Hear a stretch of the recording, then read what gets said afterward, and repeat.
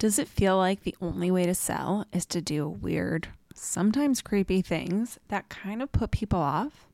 Yeah, I've been there, which is exactly why I created Stay Close to the Money, a free resource that offers you 37 stupid easy ways to grow your revenue without being salesy, sleazy, or questionably moral.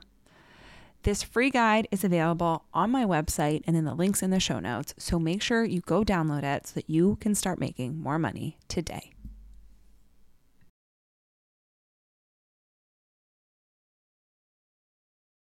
Hello, and welcome back to Strategy Snacks. I'm Frenchie Ferenzi, and today we are joined by Merel Kriegsman. Merel, thank you so much for being here. I would love if you would introduce yourself to our listeners. Perfect. Yes. Hello. My name is Merel or Merel, if you know how to actually say that word in Dutch. Actually, it means blackbird, which I think is so cute. But anyway, that's a side note. So I am a business mentor. I'm a wealth muse. Some people refer to me as the original millionaire matriarch because I love talking about motherhoods and, wealth creation and not just like succeeding in business, but sort of really blowing the lid off around what's possible. Even when you have little children and you have to sort of, reimagine the circumstances, right, in which we create our best work, and we have a lot of distractions. That's me. And if I'm not helping my clients make millions of dollars, it's one of my favorite things to do. Then you can find me on the farm in Canada, where I live with our 3 little girls. And my husband and I run a farm here as well. We just turned it organic last year. So it's a very sort of like grounded version of like wealth and money, if that makes sense. I love it. So good to have you.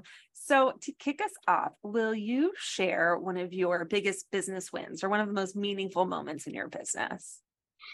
Yeah. So when I started my business, it really was something that I had wanted to do, but hadn't been able to do for a long time. And then when I finally got my shit together, it was really because I'd just given birth to my first daughter. And I was just like, I have to, like, I can't mess around. I just gotta stop, sort of feeling. So I would say a full circle moment for me has been those moments that I would walk out of my office, like very often, like with an actual newborn on my boob, and say to Keith, my husband's like, yeah, we just broke the $1 million mark on our launch. We just did that. And I would just feel like a total badass, like goddess embodiment, sort of going like, wow, this is it. This is what I set out to do.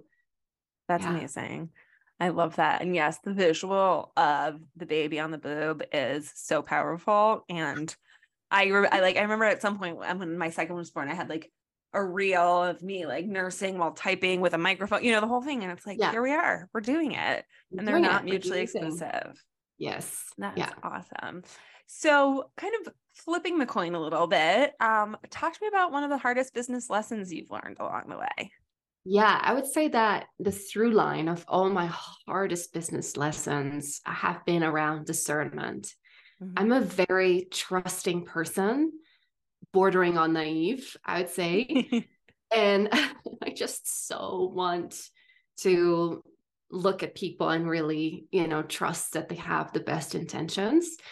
And sometimes, like, I'm sure they have good intentions, but the sort of the effect of their actions isn't always, as beneficial as maybe they would like to be.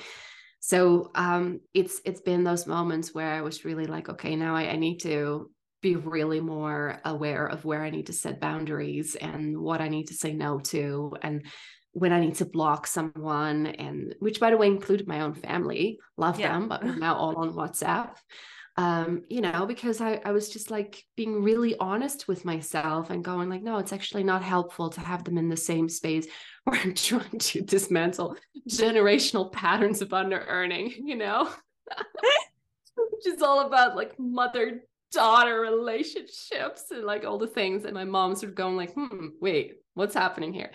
So the discernment around who I let into my world, who I allow to receive counsel from, as an example, I've really grown in that. And often, you know, my husband saying like, oh my God, like finally, I'm so glad that you're, you know, just like 10% less gullible than you were a couple of years ago. So, yeah. I love it. I love it. That's amazing. And I think that is a hard lesson. I think all of us learn it the hard way. And one of the things that I love about you and admire about you now that I learned that, because I just discovered that, is that you still maintain a really open heart, right? And I think that's really Yeah. hard. That's really wonderful and great, because I think sometimes we think that the solution to being like less gullible or less naive is to just like shut down, but actually like that just ends up working against us even more, right? You keep Yeah. handing over your power if you do that. Well, totally. I mean, I will admit that, you know, keeping the open heart sometimes also means like feeling really intense feelings. I'm not going to lie. Mm-hmm. Sometimes I have revenge like fantasies going through my very open heart. Yeah. You know, it's like, no, I just need to fantasize right now that karma's going to Yes. come for this bitch, you know? But you know, it's really, like I have gone through times where it was a little bit in shutdown, and it just feels so icky to be in that place. It feels Right. so scary when I can't access my creativity, which seems to be the cost of, you know, the shutdown and the feeling a little bit safer, is that it's just become a shadow version of myself. Not into it. Like, Totally. you know, happily paid.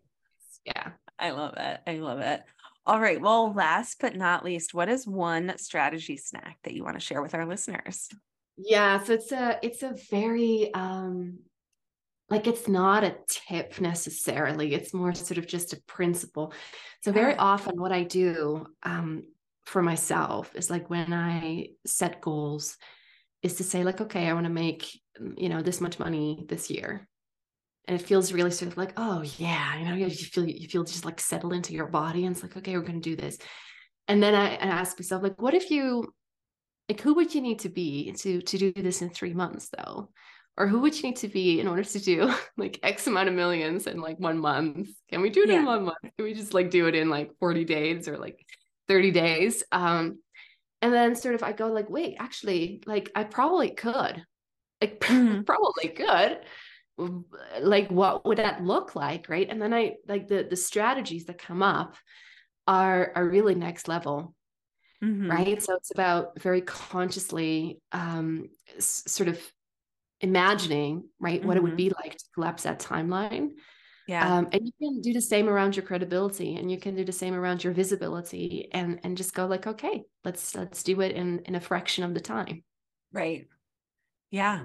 I love that. That is such a good thing, because as a strategist, we spend a lot of time kind of strategizing for the present, the near future, even the long term, but we don't Yeah. spend a lot of time strategizing for like the fantasy. And I think Yeah. sometimes to get to that place where you can strategize for the fantasy, you actually first have to like take a moment to like brainstorm it and imagine and like kind of like live it in your inner self. Yeah, Um, totally. Yeah. so I love that. Yeah. And you know, the thing is too, is that most of us, you know, we do play smaller than we need to, right? For all the very Yeah. valid reasons. Um, and so I love being in this place of complete and utter just unreasonableness around my goals. You know, it's like, oh, I'm just gonna like spend some time being delusional over here, and then Yeah. gonna actually do that thing that, Right. And then delusion becomes reality, and there yeah. you are. And everybody's like, wait, what just happened? Right. And I was like, yeah, I listened to the other voice, you know? I love that. I love that. Well, I love you for sharing all of this. I love the way what you bring to the online business world. And I'm so glad we met, and I'm so glad you've been here. But where else can people find you? I know now I know where to find you, but where else can people find you? So I always offer people to just come and DM me. I don't know if you have show notes. We can pop it in the show notes if you Yes, we'll have pop show in the show notes. But notes. Yes. I run a daily podcast, which is basically my business diary. Just talk every day for a couple of minutes and share about like what's going on behind the scenes, what's working, what's totally not working. You know, sort of like how I self-coach myself through some big questions. So you can come and listen to that. So just grab it in the show notes, the link, I'll forward it. And or if you don't know where to find it, come find me on Instagram in my DMs. I'll forward you the link. And also just come find me on Instagram. Like Instagram is like, I do daily amazing content there. If I can just like my own horn, like my content just next level. It's so full of like strategies and tips and insights and shifts of perception. It's just yummy. So come follow me on Instagram and definitely come say hi in the DMs. Sounds good. Well, Merel, thank you so much for being here. To everyone listening, listen to what Merel says. Go follow her on Instagram. You won't regret it. And I will be back soon with more strategy snacks. Bye, everyone.